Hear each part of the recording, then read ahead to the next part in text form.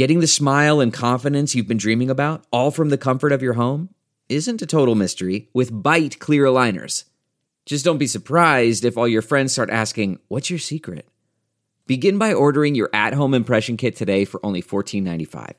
Byte clear aligners are doctor-directed and delivered to your door. Treatment costs thousands less than braces, plus they offer flexible financing, accept eligible insurance, and you can pay with your HSA FSA. Get 80% off your impression kit when you use code WONDERY at Byte.com. That's BYTE.com. Start your confidence journey today with Byte. Delve into the shadows of the mind with Sleeping Dogs, a gripping murder mystery starring Academy Award winner Russell Crowe. Now available on digital. Crowe portrays an ex-homicide detective unraveling a brutal murder he can't recall. Uncovering secrets from his past, he learns a chilling truth. It's best to let sleeping dogs lie.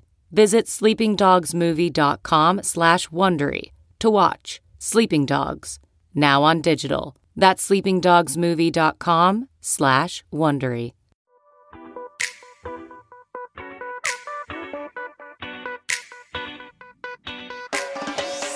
This is the Hash Podcast. Stay informed with the latest on Bitcoin, ETH, the metaverse, Web3, and more with stories that matter to the crypto world. All on the Hash for your ears. You're listening to the CoinDesk Podcast Network. Hey there. Welcome to the Hash here on CoinDesk TV. I'm Zach Seward, joined today by Will Foxley, Jensen Assey, and Adam Levine. Good stuff. Good squad. We're glad to be here. All right. We got plenty to get to today, starting with another crypto lender in some hot water. Will, take it away. That's right, Zach. And it's not because of a lending scheme or anything of that sort at this moment. It's actually because of AML, KYC laws over in Bulgaria. Questions around Nexo Finance's compliance with KYC laws. According to new reports, especially on Facebook is what we're seeing actually, there's a Bulgarian government is looking into the KYC compliance of Nexo Finance, which is a pretty large lending provider out there, saying that there might even be some terrorist activity or terrorist-linked organizations on top of Nexo Finance. This comes, of course, after a lot of these bigger lenders collapsed during the last year. You can actually throw up the graphic right here in a second. We see that Nexo has a pretty complex scheme in terms of how it gets a lot of its rewards and yield for people who are using the application. And that has led to a lot of people thinking, well, maybe they're the next crypto company to falter. We see Celsius has collapsed. It's pretty complex. So a lot of people have been looking at them saying like, hey, maybe these are the next guys to falter. Maybe this is the next Celsius, or the next Voyager. But we're seeing in this story that's a little bit different. Actually, there's more than just risks on the lending side. There's risks with KYC. There's risks with different governments. Nexo Finance put out a few statements this morning, actually taking to Twitter, saying that it's pretty unfortunate that Bulgarian police have moved so aggressively against them, saying that it's unfair in a lot of different ways. Jen, I want to throw the story over to you, get your take on what's happening here. So I zeroed in on what the Attorney General said. He said that evidence has been collected that a person who used the platform and transferred cryptocurrencies has been officially declared a terrorist financing person. I think that, I would love to hear more information here. When did this person use the platform? Did they provide authentic documentation and authentic information in the KYC process? They said that authorities kind of bombarded the office. It sounds a little bit extreme under the guise of tax and money laundering. The use of the word terrorist just reminds me what we hear in North America, right? When a lot of our politicians talk about investigations into crypto exchanges and crypto lenders right here in North America, they often use the words terrorists and money laundering and tax evasion. And so I wasn't surprised to see that. I want to reference the Twitter thread, Will, that you brought up in your intro there. Nexo said that they have more than 30 AML compliance officers, and they work with Chainalysis to kind of really understand the history of the customers on their platform and where money is coming and going from. And so it will be interesting to see what comes out of here. Unfortunately, I think that authorities are using what's happening in the industry to act maybe in a way that they wouldn't act if this wasn't a company that interacted with crypto. But Adam, what do you think? It was a rough 2022 for crypto lenders. It looks like 2023 is getting off to a start with, frankly, much of the same thing. It's, I think, interesting to see that they've survived to this point when many of their competitors in the space had an increasingly difficult time. Again, what we saw kind of in the early days is that people always want to be able to deposit their token somewhere and then earn yield on them, right? Earn more money with the money that they already have. What we saw was that in kind of the early days of the bull market, there were lots of opportunities, and that was really, really an easier task to deliver on. Companies can make a lot of money doing it. As the bull market kind of wore on, those opportunities sort of wore themselves out, and the companies, frankly, grew too large to do that. So Nexo's somewhat complex scheme, just by not having kind of run into those problems, I think demonstrates that they've done a somewhat better job, or at least not a catastrophically bad job, as perhaps some of the other companies that are out there who did not survive, have now gotten to this point. So it's interesting to see this. I think, again, the key word in all of this is allegations. At the point that we actually start to see some evidence come forward, Jen, what you said there in terms of the purported thing that they did wrong, that feels like that's a real small issue to me relative to the scope of the platform and the overall project. So I'm kind of in a wait and see mode on this one, curious to see what evidence comes out, and I'll make a decision in terms of how I feel about it at that point. Zach, what do you think? I was going to say, for this to be the Nexo headline, it's actually pretty good for Nexo. Everyone's been speculating that Nexo was potentially the next crypto lender to collapse.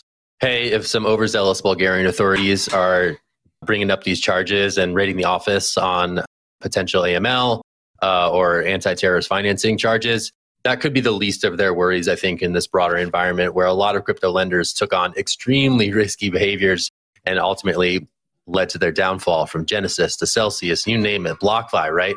These folks are in dire straits. And if Nexo is just dealing, and it's funny to say that, just dealing with this Bulgarian probe from law enforcement authorities over there, maybe that's a good sign relative to the broader state of the crypto lending industry. CeFi is blowing up, and right now Nexo is still standing somehow. And it's going to be interesting to see if this leads to their undoing, or if this is just something that's a bit more procedural as it relates to complying with money laundering rules. All right, let's change gears. Let's go macro. Adam's here. We're going to talk macroeconomics. Take it away. Yeah, it's another CPI day. So new official inflation numbers out this morning show the headline consumer price index, better known as the CPI, dropped by 0.1 of 1 percentage point last month.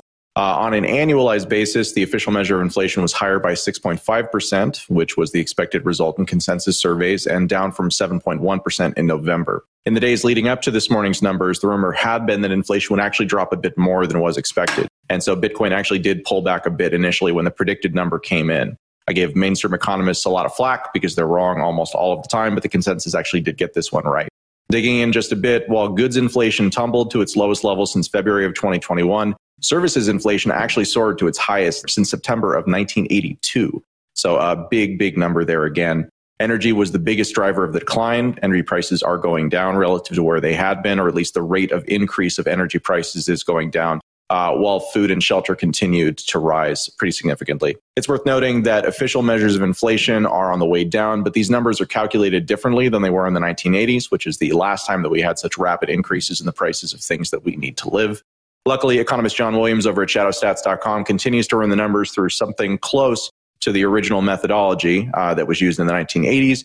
Viewed through the lens, which you can see on that chart to the side of me here, of the 1980s numbers, we're dropping below the 15% mark in this morning's report, which not great news in absolute terms, but hey, I will be really happy to be back below 15% with all these massage statistics. Let's see. Will, I'll kick it over to you. What do you think here? Yeah, we'll just bring it back into the crypto corner here. Inflation has been a strong reason to buy into Bitcoin, or a big thesis people have pulled out over the years. You need to buy Bitcoin in order to protect yourself against the eventual inflation away at the US dollar. And that sort of thesis broke really hard this last year when we saw the Fed increase interest rates, and then everything started tumbling downhill. Tech stocks, Bitcoin, value stocks, those sort of things. If we're looking at the larger market right now, we're looking at the federal funds rate going up towards 5%, and we're all wondering how that's going to affect Bitcoin's price. And the federal fund rate is going up towards 5% because they're trying to get inflation below their official estimates. They want to get back towards 2% or even less, I think. And right now, that 6% level is pretty awful. So what I'm looking at when I'm looking at like Bitcoin prices, seeing if this is going to move at all. Last night we had a nice little pump, which was cool to see. But I think it's just going to be pretty choppy for a while. Maybe just give like a little windy price corner talk here for a second. The one thing I want to compare it to is gold, right? So like a lot of investors look at gold, they look at inflation and think those two things should trade together. And gold did rise on this news a little bit, as did Bitcoin, which is cool to see those things move in tandem. So I think just like trotting it out to like a larger perspective or maybe a larger thesis is maybe gold and Bitcoin's time is now over the next few years instead of over the last 2 years. Over the last 2 years, Bitcoin really traded like a tech stock. And maybe with actual inflation occurring in the United States, actual inflation that seems to be fairly persistent, Bitcoin might actually have like a tenable claim to that thesis if it can continue to itch up as inflation holds. Jen, I want to throw a topic over to you though. Yeah, well, I'm just full of questions when it comes to the economy. So Adam, can you paint a picture for me, right? So does this mean that interest rates are going to decrease? And in my head, I'm like, okay, interest rates decrease. That means it's better for risky assets like crypto, like tech stocks. But with a recession looming, does any of this actually matter? Yeah, I think that really is a good question. That's like the question that's kind of key to all of this stuff. When we talk about kind of inflation and we talk about risk assets, really what we're talking about here is when will the Federal Reserve in the US and central banks around the world return towards very, very low, artificially low costs to borrow money. At the point that they do that, that's when you see risk asset markets really take off. Because otherwise, like right now, the comparison is, well, I could have my money in stocks or I could be earning 5% lending money to the government. That 5% lending money to the government is a pretty safe bet. There are definitely concerns, and Bitcoin and gold too. Also, both are essentially like they're extreme situation assets in practice. Inflation is not really a good way to think about it. It's not about day-to-day inflation. It's about systemic risk to the dollar system itself.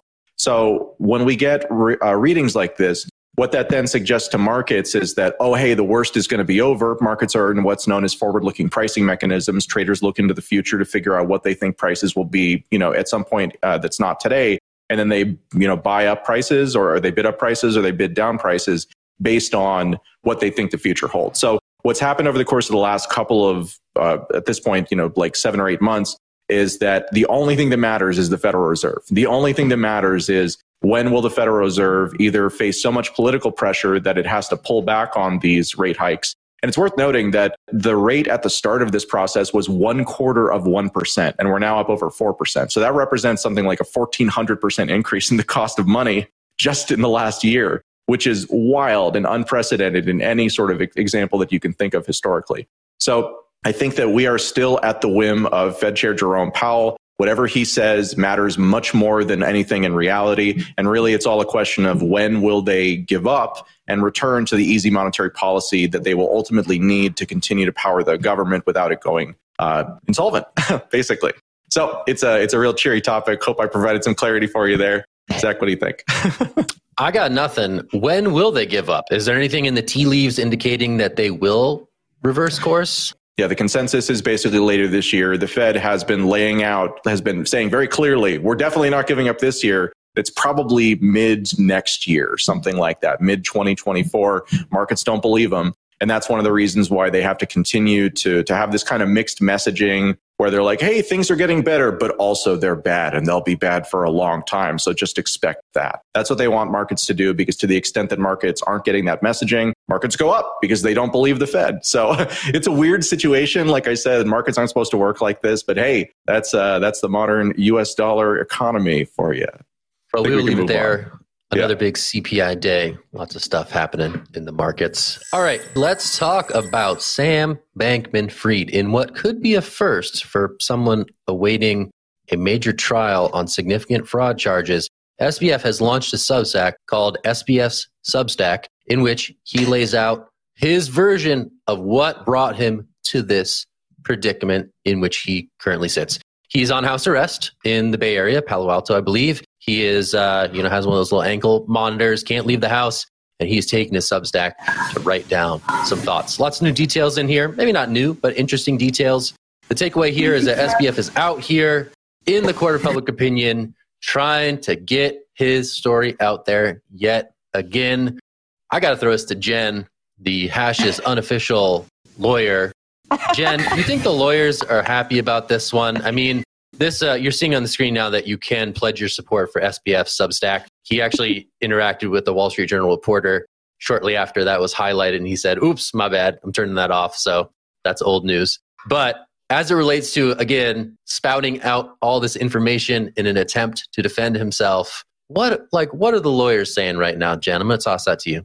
Well, what baffles me about this is he is on house arrest in a house where 2 lawyers live, his parents, and he's still out here creating a Substack, getting his story out there. I think we've said from the beginning, this is not great because everything he's doing, everything he's publishing, everything he's saying can be used as evidence against him in court. And we know his former colleagues, former roommates are already making deals with the Fed. They're already revealing what they knew behind the scenes. And if what they say is in direct opposition to what he's saying online, which I think from what we know, we can say it will be, there's going to be a he said, she said, he did, he or she did kind of situation scenario going on here. I don't think this looks good. And I don't know why he still has access to the internet. I don't know why this is being allowed by his lawyers or his parents. And it is just all baffling to me. And I also can't believe that he was charging $8 a month to read his musings. I thought that was very funny. And I am very thankful that he disabled that. Zach, I guess you got to pay the legal fees somehow. Hey, it was the honest mistake. No worries. No worries. So many mistakes in his life. That's what he said. I don't know. Like he should just think before he acts. This is the best possible timeline is all I'm going to say. That he's launching a Substack to chronicle these thoughts as he awaits a major trial in October. He's got time. He's got nothing to do. He's putting it down, pen to paper, getting the stories out there. It truly is remarkable. There was also a piece, I think it was in the news website Puck, in which he invited a reporter to his house, under which he's in house arrest, to kind of get a feel for what the life of SBF is at this point in time. Kind of crazy that this continues to drag on. Again, in the court of public opinion, it's a bit of a circus, considering what this guy's facing toward the end of the year in terms of sentencing. Pretty significant jail time is what he's staring down, and he's turning to Substack to make some thoughts known. Will, what are you thinking? I'm thinking either this or a podcast. I think we're going to get a podcast later in the year. This is prime territory for that. Maybe like a YouTube live stream. Definitely going to be joining Kobe at some point is my bet. I think this Substack itself was a little interesting. Like it was just sort of laying out a lot of numbers that he was saying in Twitter Spaces, or he was just saying in a lot of different tweets that he's put out since he was going to arrest, or since he was arrested and put in jail and then extradited to the United States. So a lot of that stuff wasn't very informative. However, I do think that it is interesting that he's still arguing this line, and it sort of positions him in a place where he's trying to say like, hey, I'm not evil person, or I did do something dangerous. I just bad at my job. And that's why he says here that FTX was between Voyager and Celsius, right? They weren't really like as nefarious as Celsius, but they weren't really as good as Voyager. They were somewhere in the middle, and that's why FTX blew up. Another point just being here is that he takes another shot at Binance CEO CZ, saying that it was his fault that he precipitated the whole event. And even went as far as saying that there was a PR smear campaign against FTX that was very powerful, leading to the collapse of FTX beforehand. So a few little shots in here, a few little digs in here. SBF can't seem to get away from them. Adam, up to you.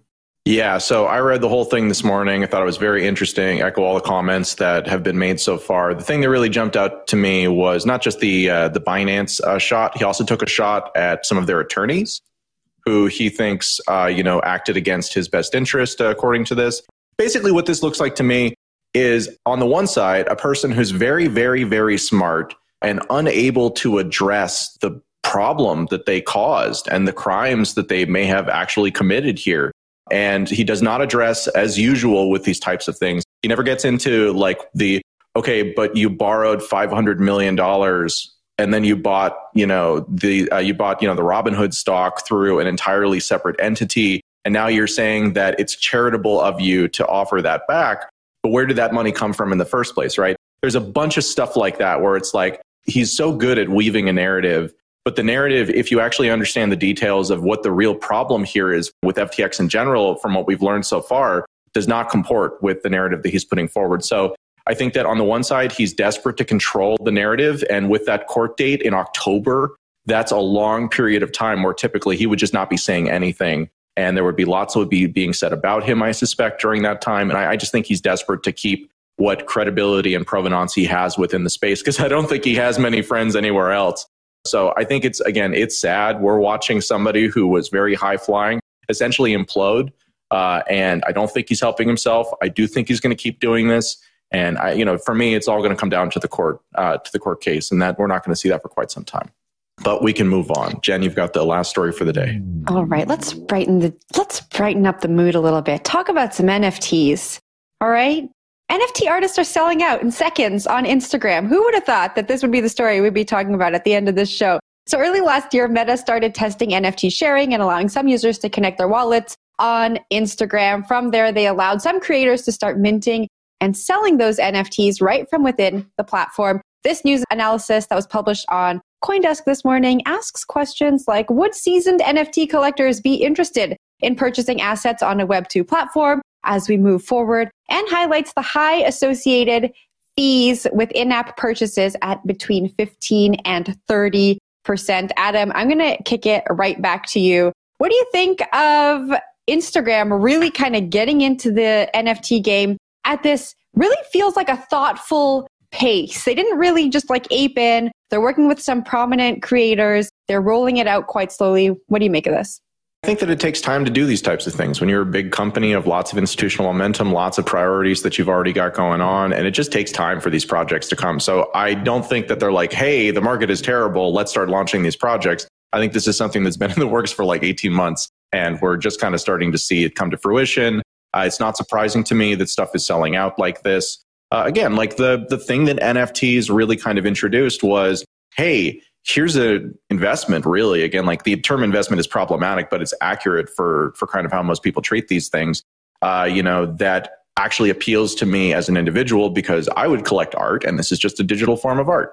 So I think, again, the value of art is always in the context that surrounds it. It's always about the person who made the thing, the situation in which it was made, what it means. And I think that you're seeing that. So again, like in markets like this, it's not just, hey, let's ape into anything that can go on. It's like, what's a measured good thing? And then again, to the extent that they're seeing stuff sell out, that creates more fear of missing out, which then drives these sorts of cycles. So it won't surprise me at all if we see this cycle accelerate, but quite curious to see where it goes and how far the implications are outside of the world of, like Instagram and stuff like that. Zach?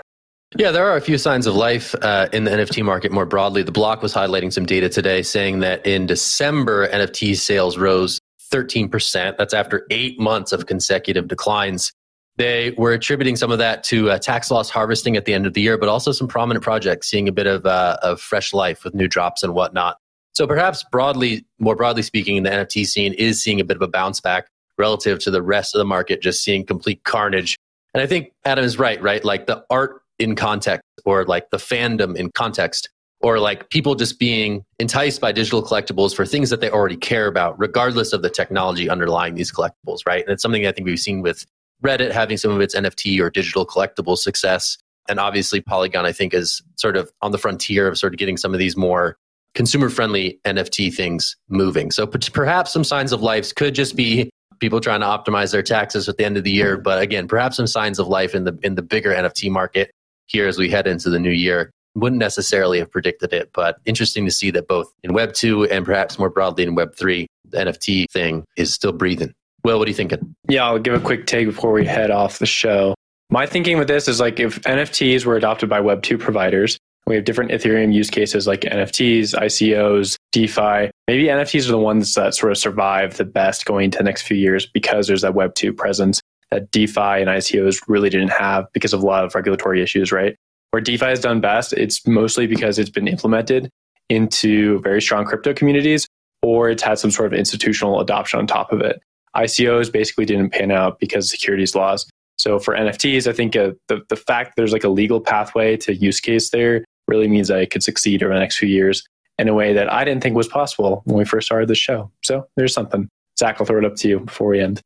I'll end it. That was a nice note to end on. Will, reflecting on his long streak of not so great NFT Still predictions. Don't love NFTs for the record. That's true. No, he's still holding strong. I like that. We like that about you. Still holding strong. That's good stuff. All right, that's it for the show today. I wanted to mention that CoinDesk TV is going to be in Davos, Switzerland at the World Economic Forum. That's where all the big shots from around the world get together and talk about the state of the economy and more. Crypto is certainly a part of that conversation, and CoinDesk TV will be there to chronicle it. So check that out. It starts next week, January 16th through 20th. Davos, baby, Davos. All right, that's it for the show today. I'm Zach, Adam, Jen, Will. We'll be back tomorrow. Thanks for watching The Hash. Thanks for listening to The Hash. Thanks for just being you. We hope you're having a great week, and we'll talk to you soon. Bye. Bye. You've been listening to The Hash on the CoinDesk Podcast Network. We would like to hear from you, so if you have any questions or comments, please reach out to us at podcasts@coindesk.com, subject line, The Hash, or leave us a review on your favorite podcast player. Thanks for listening.